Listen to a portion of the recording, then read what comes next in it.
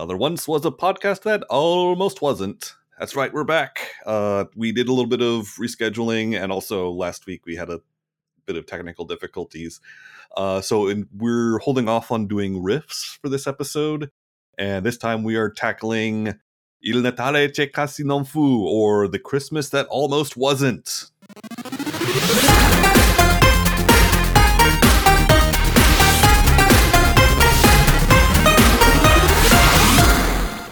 Okay, so how you guys doing? I'm doing okay. Just being slightly sad because it's the last day of the whole Thanksgiving break. That's true. I am nearly dead, but I'm here anyways. Well, hopefully we can pull back from that. I don't know where we would find a third co-host. I'm doing okay. I'm tired, but that's a common thing in my life these days. Okay, so as I mentioned, we're doing The Christmas That Almost Wasn't. This is Grant's pick, so why don't you go ahead and tell us a bit about the movie? Okay, so I learned about this movie from watching the new season, first season of the reboot of Mystery Science Theater 3000. Then I completely forgot I ever watched it, but for some reason remembered the movie itself. Then I realized, oh, hey, since we're releasing around this time of year when everybody wants to drink a pumpkin, then did you know pumpkin spice isn't actually spice made from pumpkin? It's spice for pumpkin. Yeah, I'm aware of that. They're if you go to Panera, they actually have a pumpkin spice latte that has like pumpkin puree in it, and it's like the only place I've ever seen that. Oh, wow. Nice. Otherwise, it's just like cinnamon and nutmeg.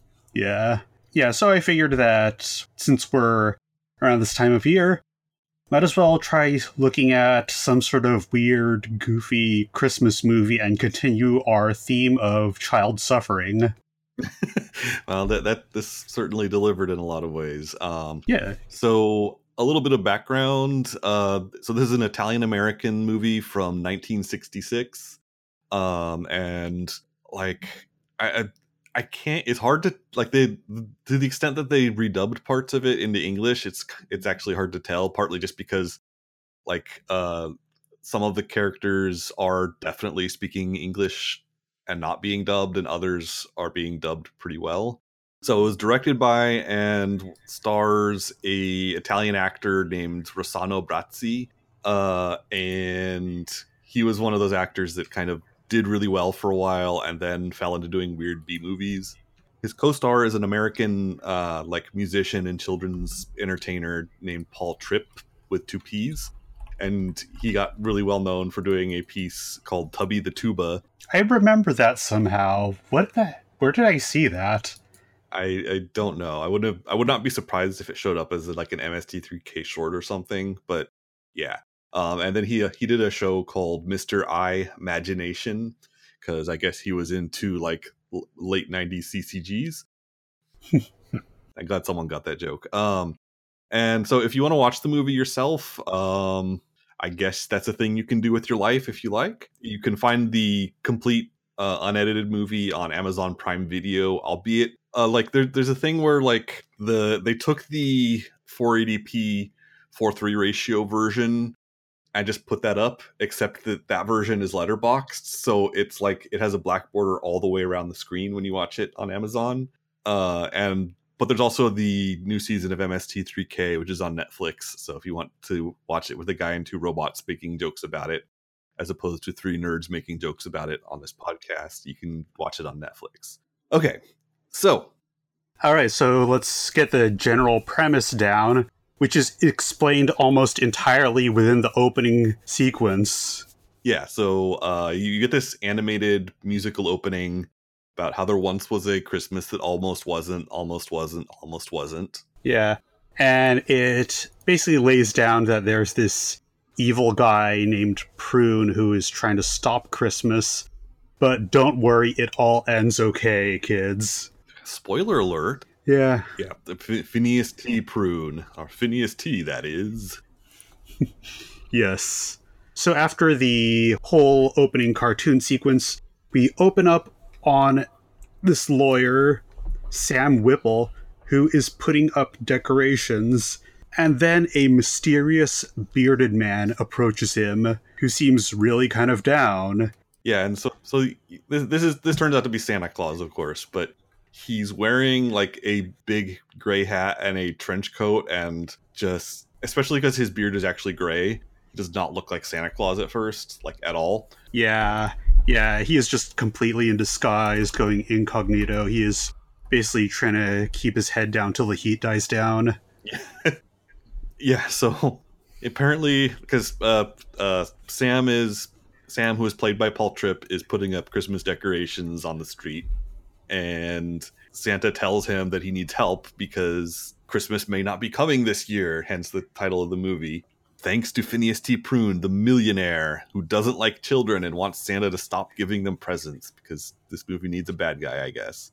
Yeah, and he has a very specific way to stop Christmas. You see, he has used his money to buy the North Pole, because that is apparently a thing you can do. Mm-hmm. In this, yeah, this is like any Christmas movie is pulling on a kind of contrived mythology, but this one, like, you really need to turn your brain off more than usual, because there's some major, weird, dumb contrivances going on. The other great thing about this scene is just that, like, a cop shows up, and he's just being a friendly cop because Sam Whipple is a well-to-do white guy. And while that's happening, Santa just, like, looks really freaked out and, like, kind of tries to make himself look inconspicuous in the corner of the shot. It feels like they wanted it feels like they hadn't figured out how to zoom in at that point, so Santa's supposed to be off frame, but instead he's just standing incredibly awkwardly at the very corner of the screen. It's such a bizarre moment. He's wanted for a few cases of B&E. Yeah, he's gotta stay low. He breaks lots of laws. He breaks and enters. He travels around the world without a valid passport. That'll be great for, like, the 4 people who get that reference. Yeah, so they go to Sam's office, which is very cluttered, and he explains about what's happening. And then he explains that he came to Sam not because he knew that Sam was a lawyer, but because Sam was the only kid who ever wrote back to Santa to say thank you after Christmas was over, and he spelled thank you with 2 Ks, which is a bad spelling error, and thankfully it wasn't 3, or he would have blacklisted Sam, I guess. I think they established him as the only child who ever thanked Santa Claus, which seems like this is really a world of ungrateful children. Yeah. Like, nobody else in the last 1,000 years had thought to go, oh wow, stuff showed up. Cool. Also, Sam ended his letter with, "If you ever need anything, Santa, please call on yours truly," and then gives his name as a child as Sam Whipple Esquire. So he graduated early. Yeah, or him becoming a lawyer wasn't, like, he was one of those kids who brings a briefcase to school. The bar was very low. Yeah, literally. The bar was very low. Well, considering how the law works in this movie, as we'll discuss, it's yeah. God. And so Sam was like, "Oh, I'll give you money if I have it." And he, like, oddly enough, he doesn't have the rent money in his pocket change or in his safe. Do we explain the rent stuff? So yeah, the reason why Santa is in trouble and Christmas might not come is because, as we said, Mr. Prune bought the North Pole and has been charging rent, except that Santa can't pay it because he's a magical whatever and doesn't have cash money. So he owes an entire year of back rent. So yeah, this was made in 1966, so there's not going to be a GoFundMe to save the North Pole, but yeah. At least he's been a good tenant. Yeah. Well, that's the other thing is, like, it seems like I don't understand the geography of this movie along with many other things, because it's like the North Pole is seemingly a short walk from this town, which makes me think that this is a world where, like, the North Pole is somewhere in, like, Minnesota, and it's just called the North Pole. Yeah, I just kind of read it as, like, a really north town because there's snow, and it snows in the north. This is me from the Bay Area and my understanding of weather. Yeah, same. Yeah, you can't see me, but I'm incredibly angry right now. Oh. Yeah, well, I mean, at least... Okay, so yeah, up in the north they have snow instead of ash. Yeah, that was a thing that came up the other day when it was like, well, my online friend Char was saying that he had to like dig his car out of the snow to go drive somewhere, and it's like, well, at least Char can breathe. I can't go outside without a mask right now. Well, it's finally subsided, but man, the wildfires just We had the second day of rain in the year, or it felt like it, anyways. Mhm. But anyway, yeah. I think there might have been some back in like January, but yeah. Anyway, Oh yeah. So Sam, he's a lawyer. He told Santa, you know what, as a child, if you ever need a favor, just call it in and I will help you out. So at first Sam is like, oh hey, I'll go ahead and just see if I can chip in to help with the rent. So first thing he does is he opens this safe and then just sort of laughs and shrugs and says, oh yeah, I'm a good lawyer, but I keep forgetting to send out the bills, which tells me that people are kind of ungrateful for his help. Well, maybe that's what this world is about. Like, he's the only person who thanks people and pays his bills. Oh, damn. Yeah. there are some serious problems here, yeah. But so they resolve to go and see Mr. Prune and talk to him about the matter. And I love the line that Sam says, we'll go to his grouchy house and see his pickle face. And it is kind of amazing that Mr. Prune just happens to live in the same town. Like across the street, practically, yeah. Yeah, like, this is an extreme coincidence. So they walk across the street to Mr. Prune's house, and this dog just goes completely insane. This dog that's sort of like tied up to the front, I guess. Mm-hmm. Like right at the front door. And left out in the snow, too. That's kind of messed up. Not kind of, very messed up. Yeah, and this butler, who I swear was, like, created by the Tim Burton or something. Like, he's got the sunken-in eyes, he's pale, he's got, like, this kind of... Man, I don't even know how to describe it. Yeah, he 100% looks like he would be more at home at the Munsters. And for whatever reason, later we find out that his name is Blossom. Yeah, I guess it's kind of funny if you're a child, and this is a movie made for children, even though it's about lawyers and landowners and capitalists. Yeah, this whole movie, we'll talk about the overall thing at the end, but like the whole movie is just like a way to just like wave some Christmas stuff at children in a theater, it seems like. Yeah, that seems accurate. Although apparently like in the 80s, they just like ran it every Christmas on HBO. Really? Wow. Yeah, like I pulled reviews from Amazon for the end of this, and there were some people who were just like, yeah, I remember watching this every year on HBO. Man. Which is quite a thing to look forward to, I guess. But yeah. Anyway, so Blossom is like the leading comedy character in this, and like I want to see him in a better movie. But yeah, he's just like, Mr. Prune is out. Well, where is he? He's out. When will be in? He's not in because he's out. Like, just like if you apply the timing to actual good dialogue, it would be amazing. Oh yeah, he's fantastic. Yeah, he tells them off, and so they head off and go to the North Pole. What did this scene add to the movie?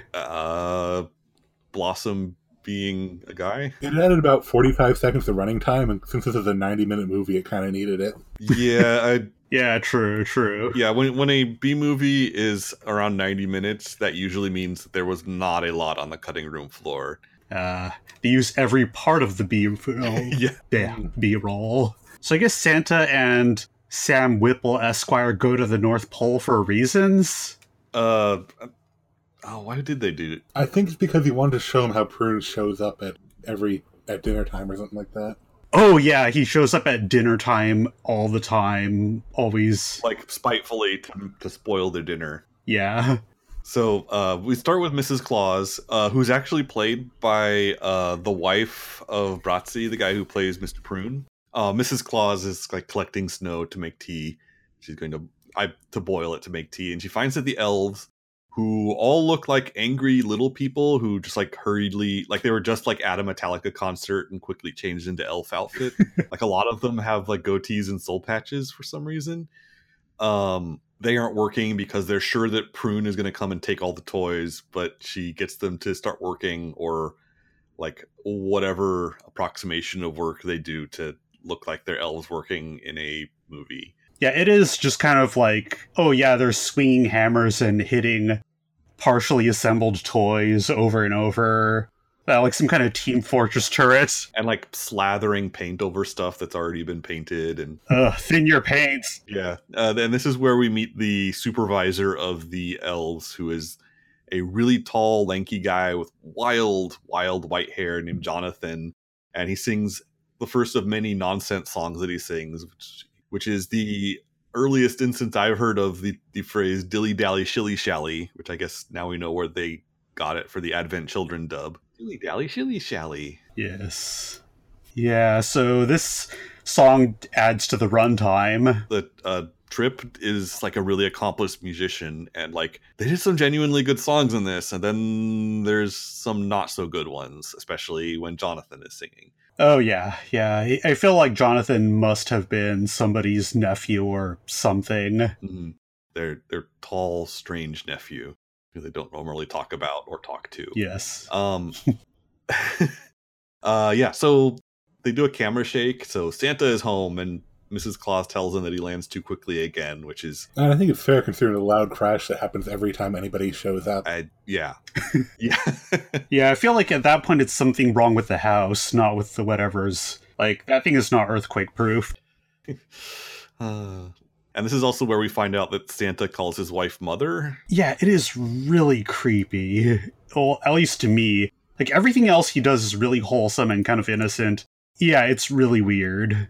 Yeah, it's just like, the people I know who do that are like Santa in this movie and Mike Pence. And, like, that's it. Oedipus. Damn it.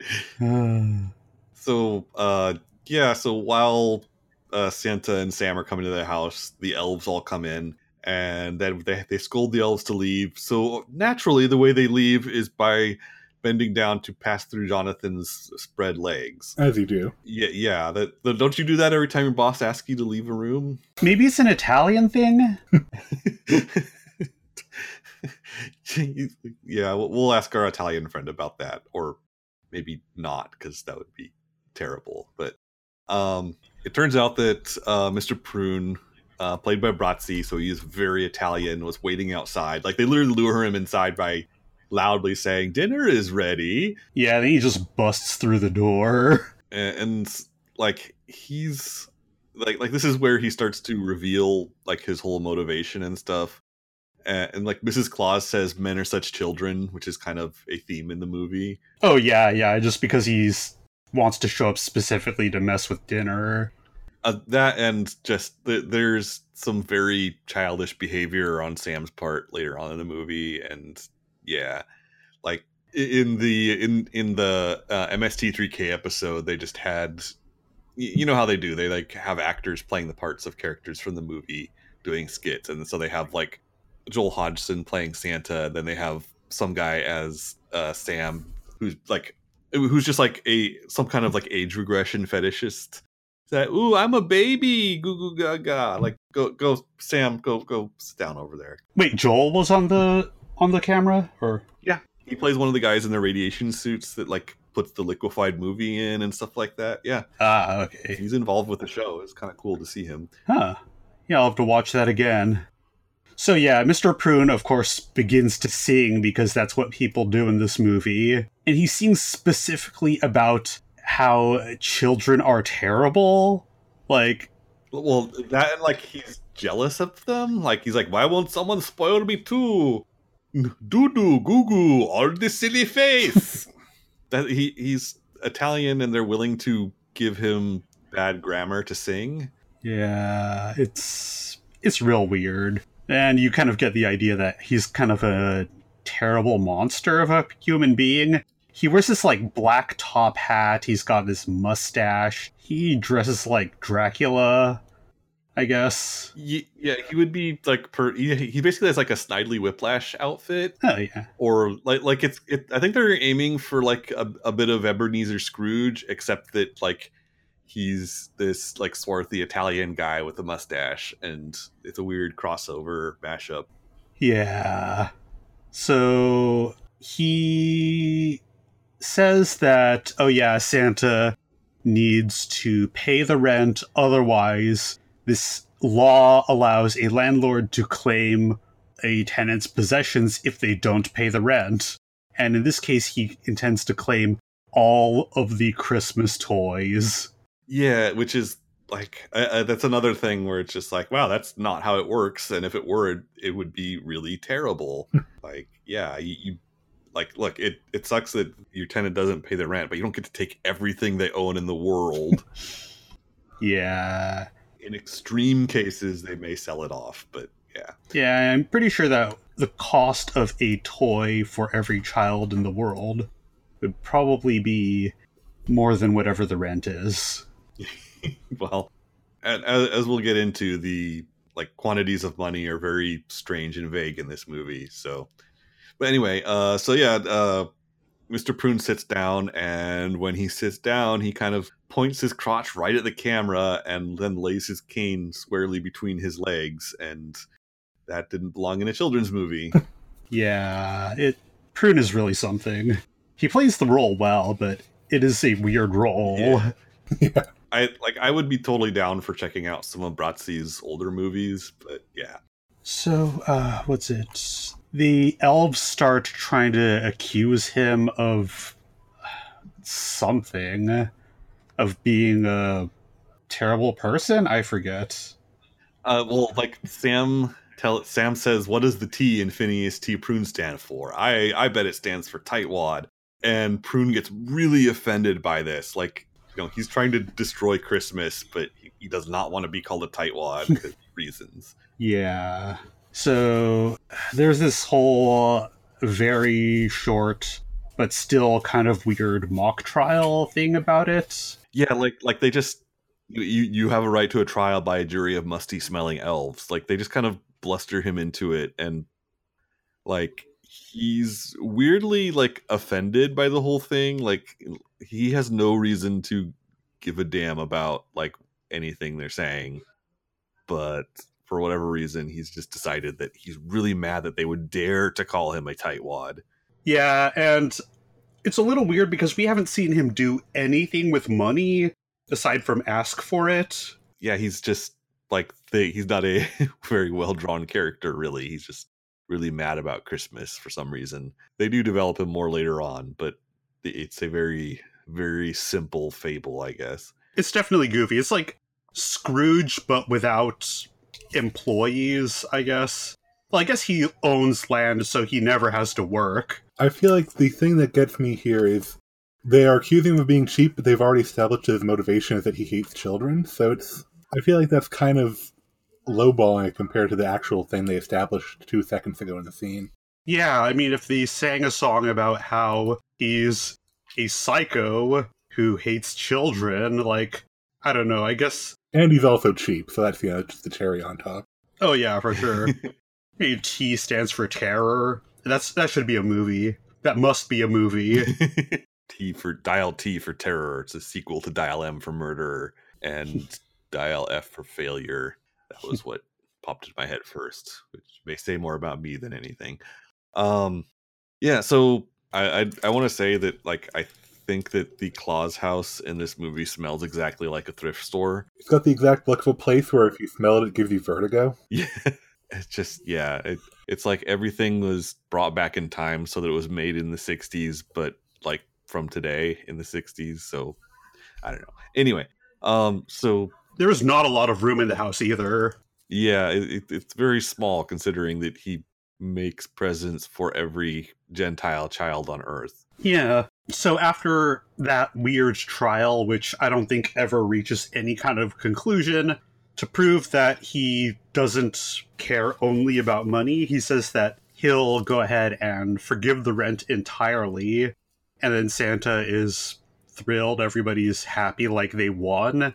Like he doesn't obviously have some kind of catch in the fine print. Like, oh no, you gotta change the part. The movie's over. Yeah. It's like, oh no, you didn't read the fine print. Now you gave up your right to collectively sue.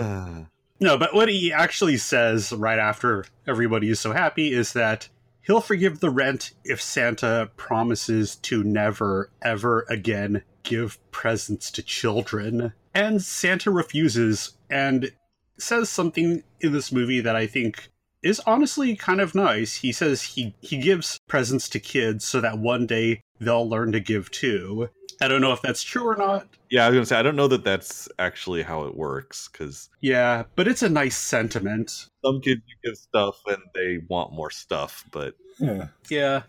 And also, only one of those kids has ever said thanks, so it shows how good Yeah. he's doing at that. I mean, they don't give stuff back to Santa. Oh, what if it's just a long con for Santa? Well, let's just say they don't pay with money. Yeah, so after that, Prune sings about how bad he is because he's an antagonist in a musical movie.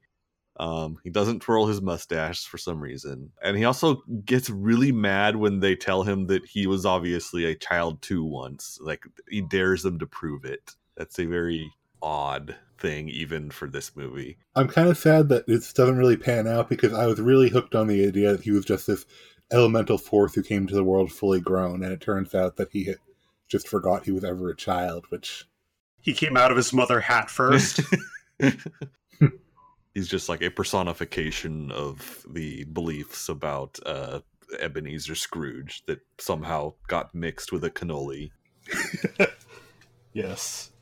All right, so apparently to try to prove it, Santa has his head elf, Jonathan, go through his records because he has detailed information on every child that has ever existed. And these books are large, but there's like 30 of them. Like, apparently there aren't many children in this world. They just have small handwriting. Yeah. It's just the giant book of microfiche. And of course they do this while singing a song, which is one of the worst songs in the movie. Although I love because the chorus of it is, "We don't care if it all makes sense. The name of the song is Prune." It's like, yeah, that sums up this movie pretty well. Yeah, I mean, they gotta pad out and get their 90 minutes, but yeah, they just start saying nonsense words that all end with "oon." Prune, spoon, prune, prune. Yeah. And also, like, apparently Santa's records are by type of food, because they keep going like, apricot? No prune. Lemon? No prune. Yeah. So this goes nowhere because Sam gets the idea that, oh, hey, if you have to pay the rent and you that don't want to have to stop giving presents, maybe we could go ahead and just get you a job like this close to Christmas. Never mind the fact that Sam is a lawyer and can't afford this. Though on the other hand, he doesn't send his bills. But so anyway, yeah, Santa and Sam head out to look for some kind of job before Christmas. Yeah, and there's not like, well, okay, for one thing, like, apparently, like, seasonal jobs weren't a thing in 1966, I guess, because, like, that's, like, now it's downright a cliche that they'll bring, seasonal work in a department store into a Christmas movie. If they made this movie today, there would undoubtedly be a montage of Sam and Santa going around trying to be, like, I don't know, janitors or vending machine repairmen, or say something funny, guys. I'm leaving you hanging high and dry. I got nothing. God, what is the real name for the job that I keep thinking is called corpse stuffer? Undertaker? Are you thinking of some kind of reverse mortician? Wait, is there a difference between undertakers and morticians? I think the Undertaker is the guy who... I'm thinking of Paul Bearers. Well, the Undertaker! Oh, I don't think my voice can go high enough to do a Percy Pringle impression, but did you hear about that? The guy who was Paul Bearer, who was the Undertaker's sidekick in wrestling, his real name in real life is Percy Pringle. Oh, wow. Aw, that's cute. It's amazing. Heir to the Pringles fortune. Yeah. They also killed off his character by putting him in a box and filling it with cement. Well, it was fake cement or he would have suffocated, but still. Anyway. Yeah, so we go to Mr. Prim's department store. Yeah, Mr. Prim is some new character that has never been foreshadowed at all. And has some wild hair. Yeah, so Sam says, oh, hey, maybe we can work here. And they get turned away at first because, again, seasonal jobs weren't a thing. But Then Mr. Prim looks at Santa and thinks, oh, hey, turn around. You look just like him. When he said turn around, that was like, are you guys going to do a casting couch kind of thing? Because this is a children's movie. Yeah. Santa starts to say, well, he is Santa, but Sam, for some reason, interrupts him. Never mind that. We have no reason to think there's any reason why Santa should misrepresent himself. Yeah, it's not exactly like the World of Darkness thing going on. Santa is overtly Santa at all times. Yeah. Well, except when the cops are around. Yeah. All of B&E charges. Yep. Yeah, so together, someone, or maybe all of them, comes up with an idea where where they go ahead and put Santa in a chair, then kids can come up to this Santa and sit on his lap, and then he goes, ho, ho, ho, what would you like, little girl? And then they say it, and yeah, he is certain that this is gonna outsell all the other stores put together. Yep. He doesn't limit it to just all other toy stores. He just says, I'm going to outsell all the other stores put together. Yeah, just to not only Woolworths, but also like Orchard Supply and the record store and the malt shop and whatever else they had in 66. Oh yeah, he's going to own half of the money. Yep. Yeah, so and Sam asks if he can get a job too, and they hire him on as a janitor. And apparently being a department store Santa and a janitor for a bit less than a month is enough to pay a year of rent on the North Pole. A month? It feels like a week. I don't know. Time is weird. Yeah, I think they actually show a calendar, and it starts at on the 12th or the 16th of December or something like that. Okay. But then again, in that same scene, they show Sam pulling pages off of the calendar one after the other, and it's hard to tell if he's just gone calendar mad or if that's a device. Yeah, who knows? But anyway, yeah, Santa, after they accept the job, confides in Sam that he has no idea how to deal with children, which Sam thinks is weird because he's Santa Claus. That's all he deals with. And he says, oh no, when I deal with children, they're all sleeping. They're all unconscious. They aren't talking or moving or anything. What are children like when they're awake? And then he starts singing and wondering about if they're all well-mannered and nice and sweet when they're awake, just like when they are when they're asleep. Then he has a mild panic attack. Yeah, you worry about Santa at this point because it's apparently he has some kind of severe social anxiety or something going on, and then he's singing, what are children like when they're wide awake? Never once apparently has he come into a house and one of the children stays up or got woken up by his incredibly loud landings on roofs. Yeah. And his tendency to break into song. Yes. It is really something.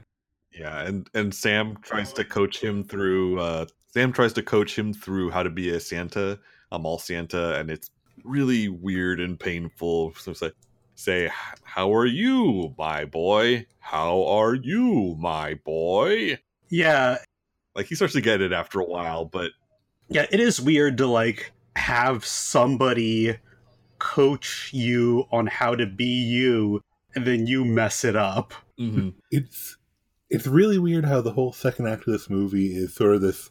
They backdoored a mall Santa origin story into something that is much more fanciful, aside from this really weirdly mundane part about getting a job.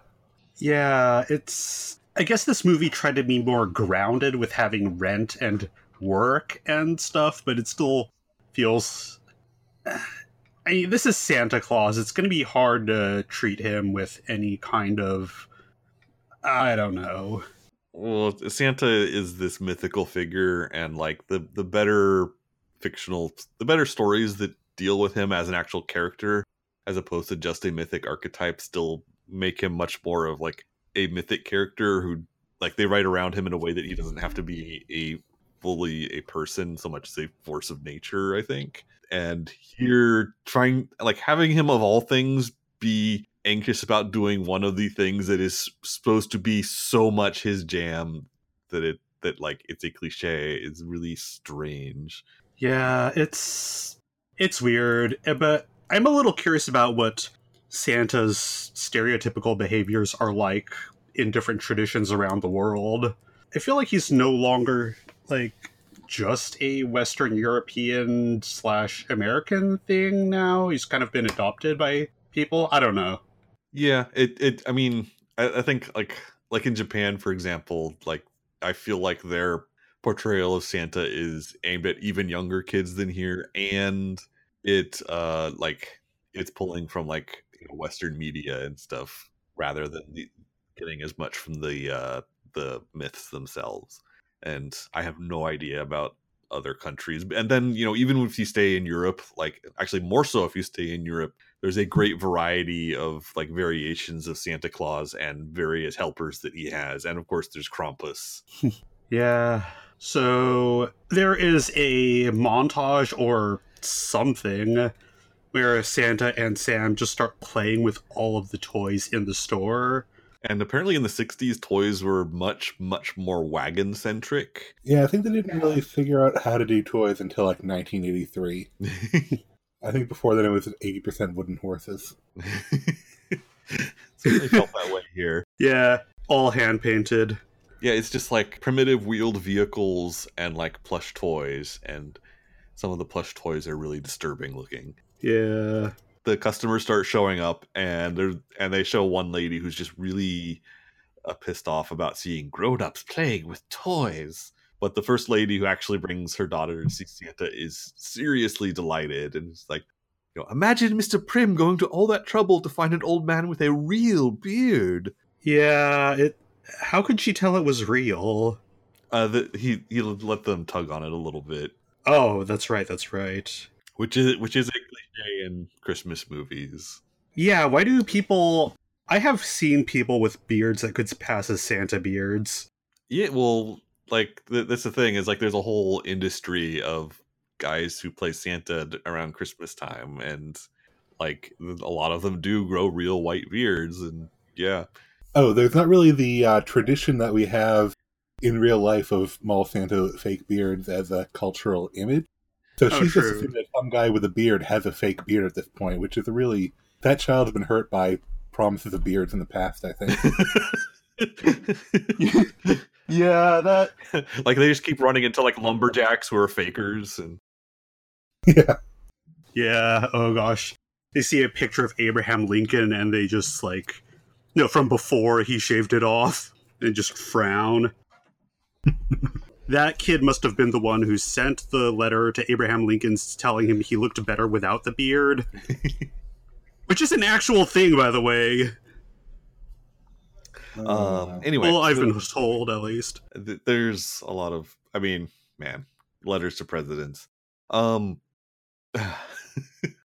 were we? Okay. So now we have another scene with Prune and Blossom, and this time Blossom is like covered in cobwebs for some reason. Like he was just like it was like he went into one of the many, many dusty cobweb covered corners of this house and just rolled around a bit for some reason.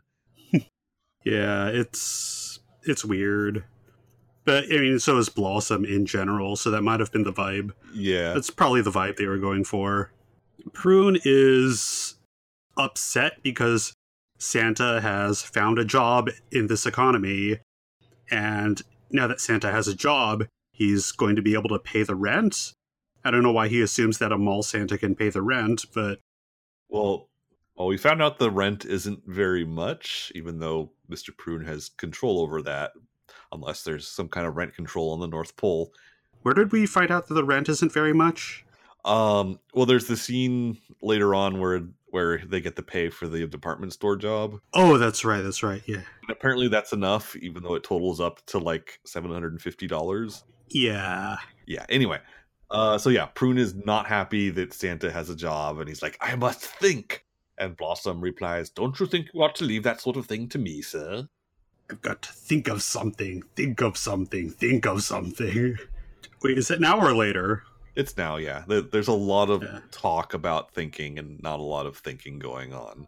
Until finally Blossom coaxes him to take some medicine, and he gets out this this bottle that's labeled soothing tonic and gives him more and more and more until Prune grabs the bottle and starts chugging it. Oh yeah, that's... I could go for some soothing tonic. That sounds really good. Yeah, I mean, it's soothing and it's tonic. It's practically the next best thing to an elixir. I only have the agitating tonic. Oh. Well, you need the kind that comes with gin, I guess. And also I want to add that when Prune is laying on the bed throwing a tantrum, this is yet another time when the camera points right at his crotch. Like, again, maybe it was a more innocent time, but damn it, children's movie. It was in his contract. He's just he's a romantic lead in most of the rest of his career, so he's got to fit that in this movie somehow. Yeah.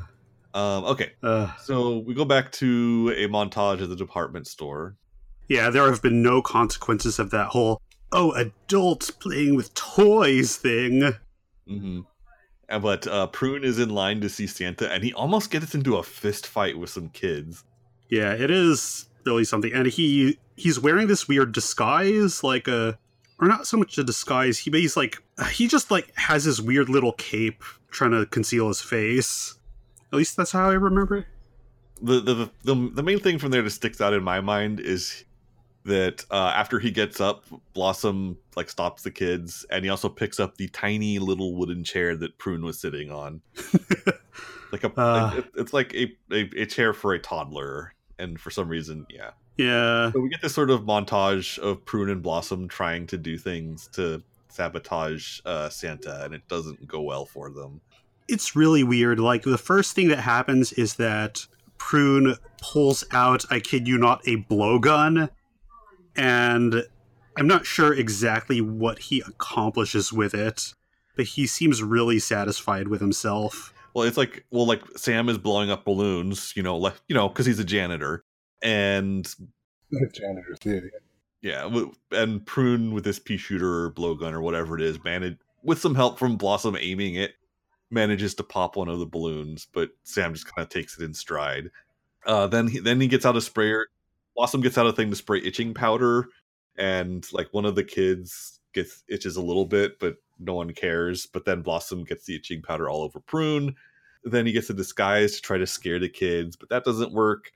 And then there's this one kid who's watching Prune, and the kid is trying to make Prune catch on fire with his bind. There's a scene that the Mystery Science Theater 3000 episode cuts out, even though it's amazing, where Prune and Blossom are behind the chair underneath it, and they're trying to light a stick of dynamite. Yeah, it's really good. That might be the best part of the movie, just as a single shot. Yeah. It's just okay, I know you don't like Christmas, you don't like Santa, but you're going to kill 40 people. It's going to be in the news, and you're going to be one of the victims if you're lucky. But he's about to light it, and then that same kid just looks at him and goes, no, gives him a dirty look, and he backs off. Yeah, this is, by the way, the only thing he does that might prevent Christmas from coming. Mm. Yeah, I don't see how a lack of balloons is going to get Santa from getting the rent or itching powder or whatever. But the fact that he's so easily bullied by children might be a solid reason that didn't make textual for why he hates them so much. Yeah. But if you want to stop Christmas, having terrorism in a department store might help. But yeah. Remember, if you decide to implement this idea, you didn't hear it from us. We please don't blow people up in a department store or other places either. Only in explosion-approved areas. If you want to blow someone up, go to an explosion zone. Yeah, they have those at malls nowadays, and you pay $10 to go in. You mean bathrooms? Only after the chili eating contest. Anyway, let's see. So Sam sings a song about how Christmas comes and you gotta be glad because it's required. Jonathan still hasn't found anything in the books about Prune. We're just kind of checking in. And it's now Christmas Eve. Oh yeah, super important. So glad the elves spent so much time trying to find a child named Phineas T. Prune on the books. Yeah, they're probably way behind on their toy quotas, but oh well. Yeah, and now thinking about it, it is kind of weird that they identify children by name there and not like some kind of numbering system, because I can tell you that like multiple kids will have the same first and last names. I feel like you've just evoked some kind of dystopian Santa panopticon where there's a Santa security state and people are identified by number. And I'm here for this, but it's a really weird idea for this movie. Well, I mean, you know, the Santa Claus is coming to sound song is really weird that way. Just like, no, he knows if you've been bad or good. Like there's a parody version where it's like, he knows if you've been bad or good, so be good for goodness sake. He's everywhere. He's everywhere. Oh god, this reminds me. There was this. I was listening to another podcast called Important If True, and it came up that they were somewhere in England or something. There's this Christmas-ish toy that's produced that is just like, it is a fake security camera that you would see on like a ceiling with a black dome and everything, but with like a red and green stripe thing around it. And it says it's like Santa's cam, so your children know to be good because Santa is watching, because we live in a hellish surveillance state dystopia. Wow. I got nothing. So we go back to the department store, and it's kind of after all the customers have left on Christmas Eve, and like Santa and Sam are trying to do their thing, and just like boxes start flying everywhere and stuff breaks. And then Prune comes in the store to taunt them, and it turns out that he's bought the department store, so Prim's is now going to be Prune's. Yep, that's capitalism. Yep.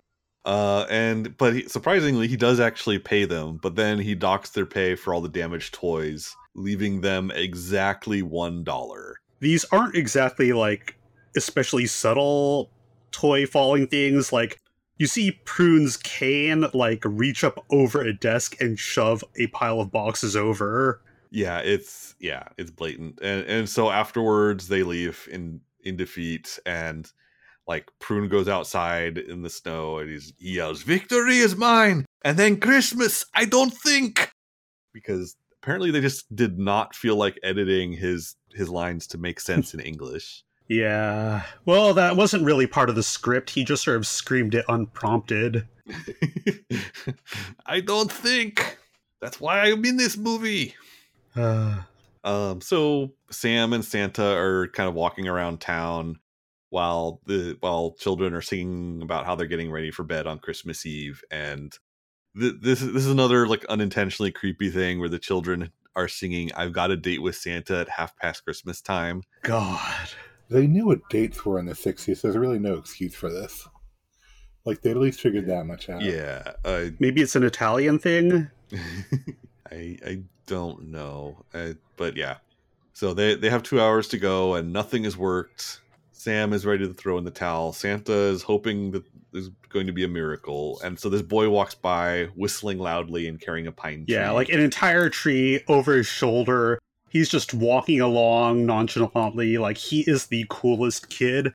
Like, I swear, if he were 3 years older, he would have a lit cigarette in his mouth and a black leather jacket. Yep. And like he said he bought the tree on Christmas Eve because it's cheaper, and it's like, well, okay, yeah, that makes sense, except that you didn't have to wait until 10 p.m. on Christmas Eve to get it that much cheaper.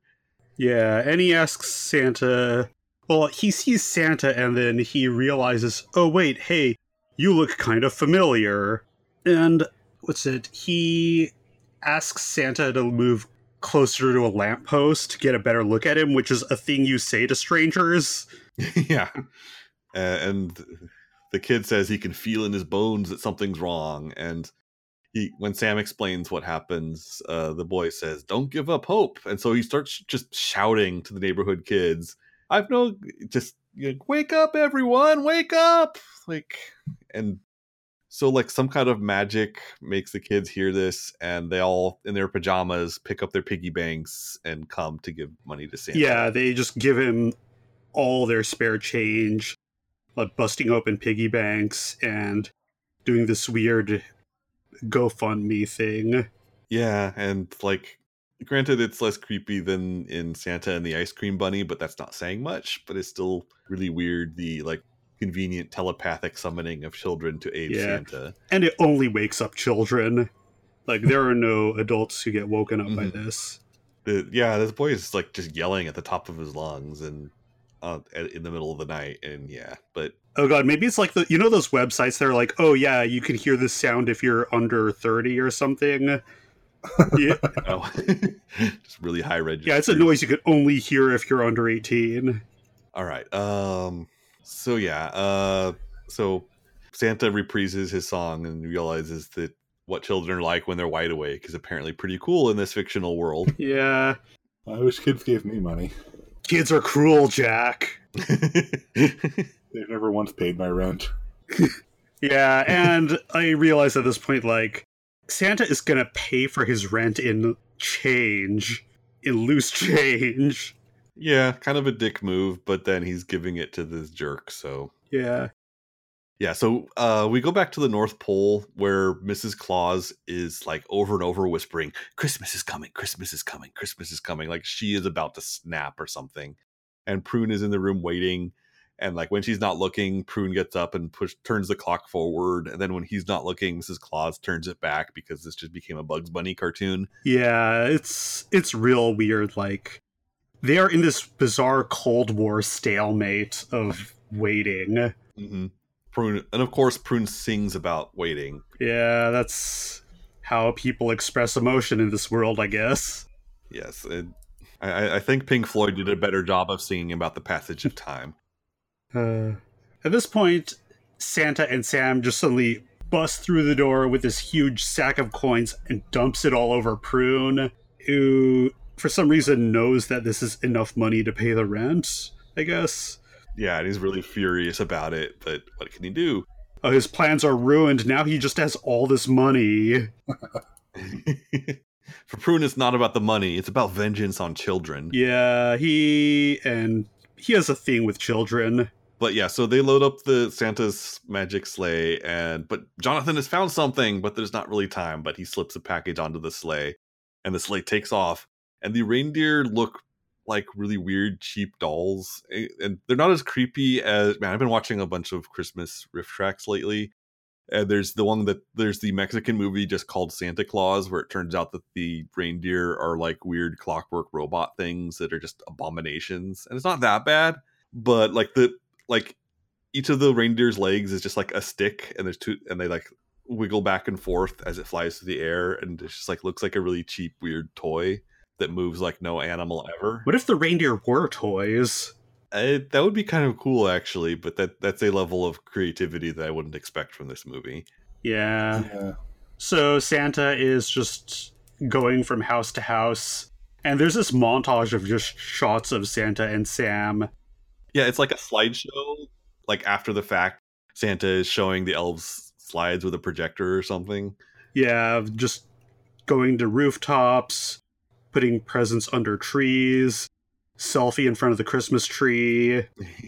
So after this weird slideshow, Santa realizes, oh, hey, there's that one final present that Jonathan put on the sleigh up for the last minute. And why? It's for Mr. Prune. So we cut to Mr. Prune's house. He is in bed, mumbling. The entire place is full of dust and cobwebs, so Blossom obviously isn't doing his job, and also Prune may be dead. I don't know. Either way, he must have been like driven into some kind of psychic shock here. Like, he is devastated. Yeah, like is Blossom actually a real person, or is he some kind of delusion that Prune has? Who can say? Gaming theory. Blossom is not real. I'll start my YouTube channel. So Santa and Mrs. Claus and Sam come there, and they accidentally, like, I can't remember who, one of them sneezes, and they wake him up, and Prune at first thinks that he's about to meet the ghosts of Christmas, but it's just them, and he gets really mad, and he's like, you know, invasion of privacy or whatever, but they give him the toy. Hey, pro tip, if you make a movie about Christmas, don't remind people of better Christmas stories. Well, don't remind people of better movies when you're making bad movies in general, but that's a whole thing. Yeah, so it turns out that there's like when Jonathan sent a letter along with it, and because he found a postcard from young Phineas asking for a sailboat for Christmas, with that ends with "I love you and I am 5 years old." Aww. Yeah, I think that was a really nice moment. It was a heartbreaker for me because I felt expecting to have always been 50 years old, but so it goes. Yeah, so apparently what happened was he wrote a letter to Santa a long time ago asking for a gift, and that letter fell somewhere, I guess. It was literally behind a desk or something like that. God. And they never found it in, like, however many years old he is now, -5. Yep. And apparently, like, the other kids made fun of him for being the only 5-year-old with a top hat and a mustache. Yeah. No, what they actually made fun of him for was that he was the only kid who didn't get a Christmas present. So he thought to himself, oh, I must not be a child then. And then blocked out all memory of his childhood, just like at will, I guess. Wow. Should have told him he's a Jehovah's Witness. That would have solved everything. Okay. So they clean up his house while a chorus of unseen children sing "We Wish You a Merry Christmas," and like while doing that, for whatever reason, they put up Christmas decorations. And so Prune has a total 180 change of heart, and he kind of goes out in the streets and starts yelling "Merry Christmas" at people, and he sings a song about how why can't every day be Christmas? And like he chases down some boy and gives him the toy sailboat. Yeah, which I think sort of ties back into Santa's line about, oh, hey, I give presents to children so they'll learn to give also. At least I think it's meant to be a tie into that. That's a good pull, I think. Yeah, I could see that. It's just, it came across like people would have been like screaming and running away from him, the way he was desperately yelling "Merry Christmas" and like shoving the sailboat at this boy. Yeah. That's why you give it to children instead of adults, because adults will just terrorize people and force their presents onto them instead. Oh, gosh. The children don't have the upper body strength to pin somebody down and force a present on them. God, could you imagine if children were awake and Santa went to deliver presents to, like, Asian people and they have to, like, refuse the gift, like, a billion times? Yeah, my parents are... I've got a billion stories about ways that I have forced presents into people's possessions without them knowing. But that's for a story for another time. Because this story's about Christmas. Yes, and Rent. So a sort of nice touch, even if it's trying to reverse something that was kind of terrible, was that as the credits roll, Blossom finally brings the dog inside. And thankfully the dog is in fact alive, despite being left out in the snow. Yeah. Then it's just happy ending. Yay. Yep. All right, so that's our summary of the movie. Now let's get into our usual departments. So first, would you recommend this film? I think there is maybe 35% of a really sweet movie in here that's really nice and whimsical, and then the rest is filler. Like, I might recommend a 22-minute cut of this movie if somebody made that, but the actual movie is, the rest of it doesn't really hold the weight of the good part. So I guess the answer is I wouldn't, but if somebody decided to make a slightly better version of it, I think it would actually be a really nice Christmas movie. A slightly better version of it does exist where 3 people make fun of it on a screen.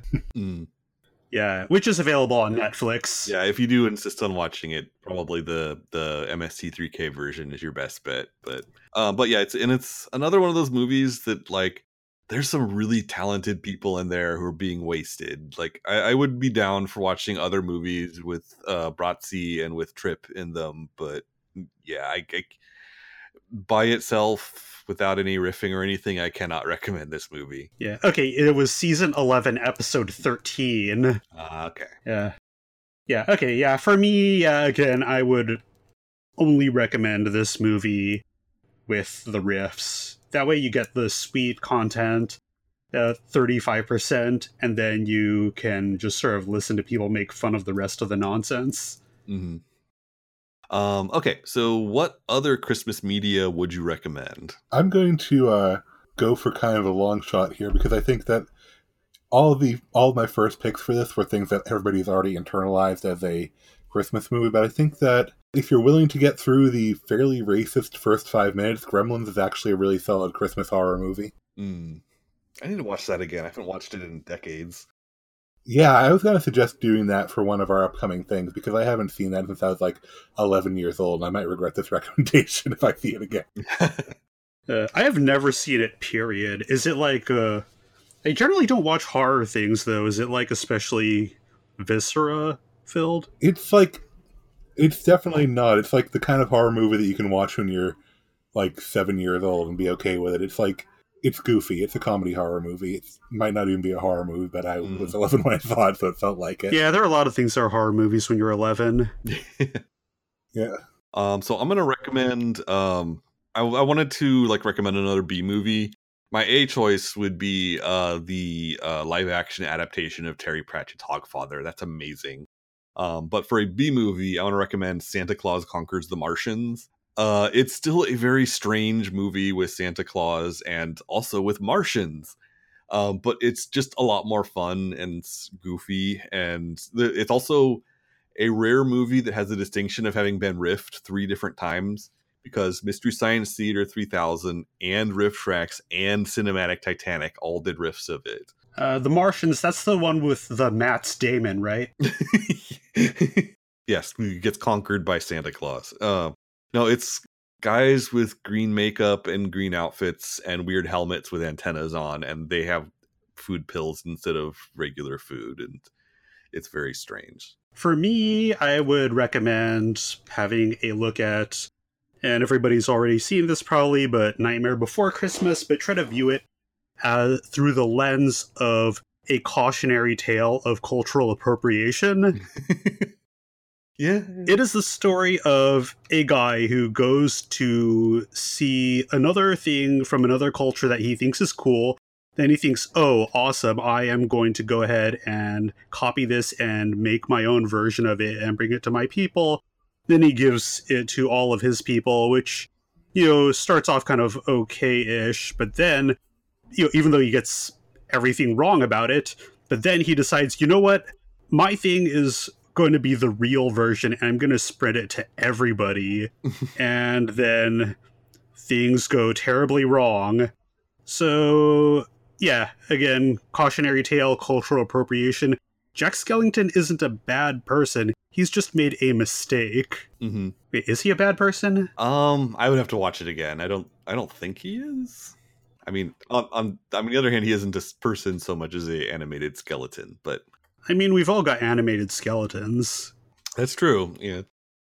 Okay. So here's an idea that Char had. We want to talk about our respective Christmas traditions and stuff that people stuff you can do for Christmas that people might not be aware of, or just something that you think would be kind of fun to talk about. Yeah, mine's not exactly a comedy beat, but I think that what we do is we have these giant 3-foot long stockings, and we each filled with tiny things, and we take 20 minutes on Christmas morning taking turns pulling things out of them, and I think it really builds anticipation for the main event. That's really cool. Yeah.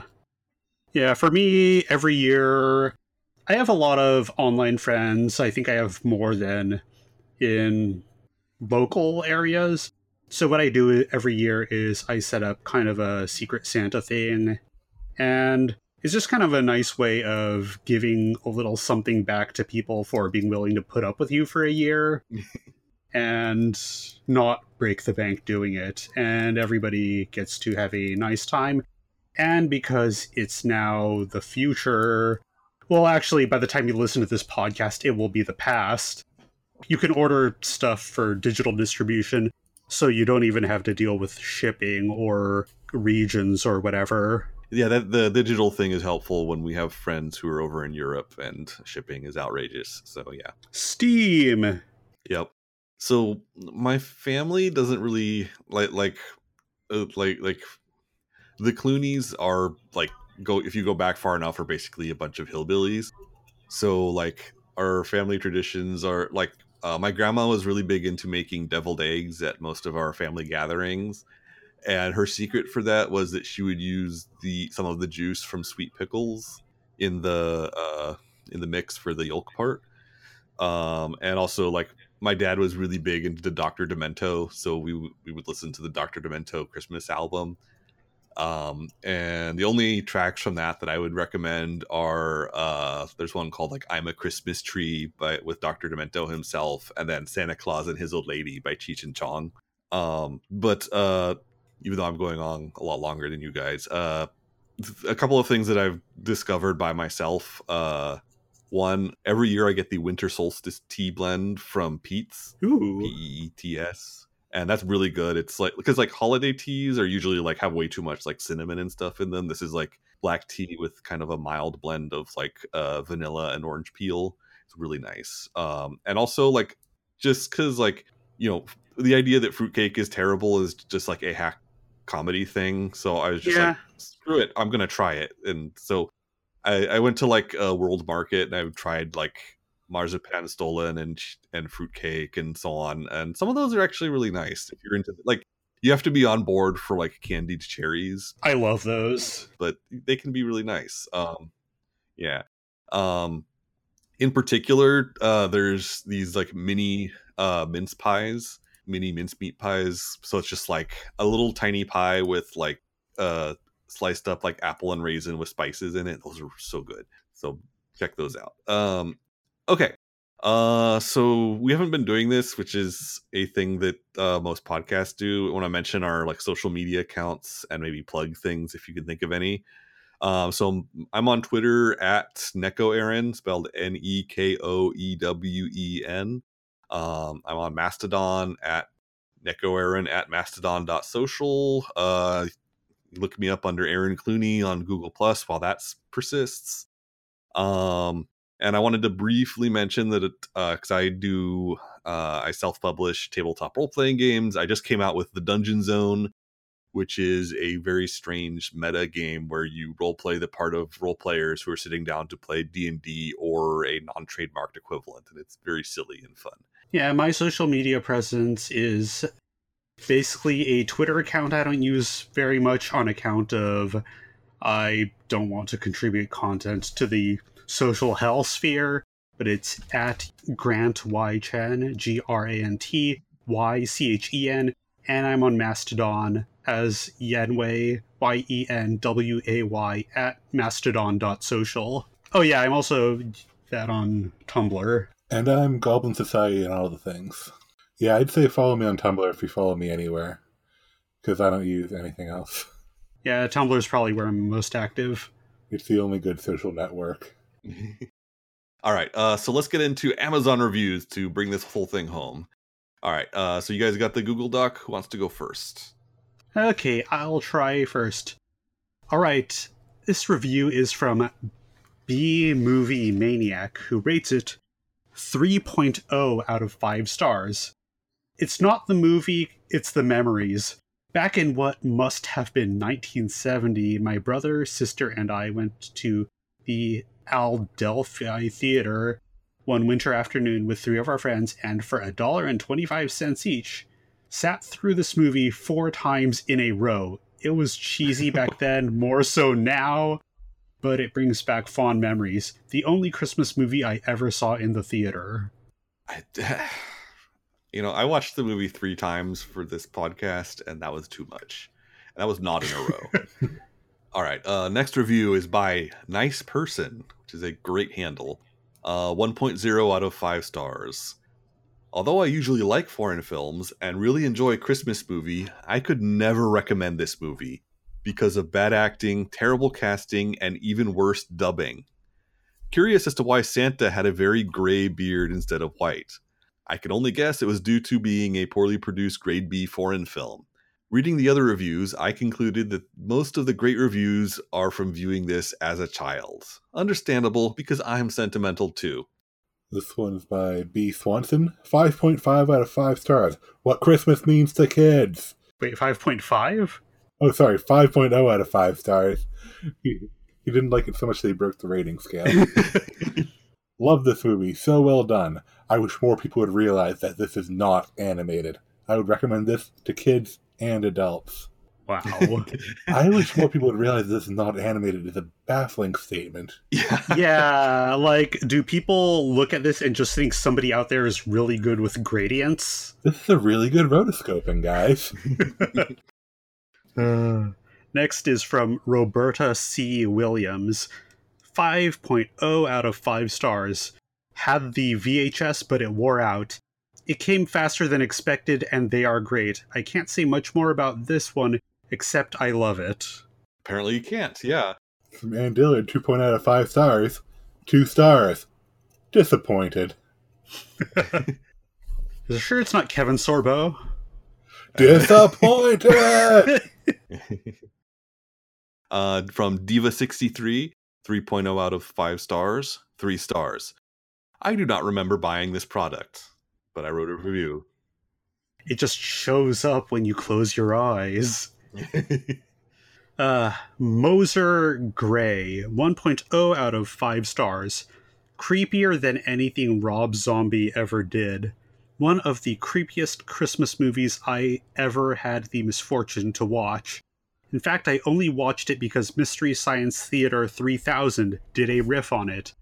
All I know is that the head elf Jonathan will haunt your nightmares forevermore as he motions you to go back to work by crawling under his legs. Asterisk, shudder, asterisk. Yeah. TPD 07, 5.55 stars. Best Christmas movie ever. Christmas classic. Wonderful that it's on Prime. Yeah, there are a lot of exclamation points in this one. I can buy just people liking it because of nostalgia from when they were kids, but best ever? I don't know. Okay, and lastly, from Barry B. Yellen, 1.0 out of 5 stars. Do not buy this version. This is an unauthorized version which infringes upon a copyright. Buy the version distributed by Hen's Tooth Video, which is the authorized version. It has different artwork and is not advertised as coming in a slim case. It is also listed on Amazon.com, The Christmas That Almost Wasn't. Thank you, the producer of The Christmas That Almost Wasn't. Oh, that's wild. Yeah. Yeah, I looked it up, and Barry B. I don't know if it's him, but Barry B. Yellen is in fact the name of the producer. And like he produced one other thing in his life, according to IMDb. That'd be a good name for a good fake name for somebody who yells all the time. Yeah. Yeah, that was why I'm like, that's not a real name, is it? Barry B. Yellen? Like, I could not make that up. I could not think of that. All right, so that's going to do it for us. Yeah, thank you for joining us on this episode. Have a great night, everyone. Be kind, rewind.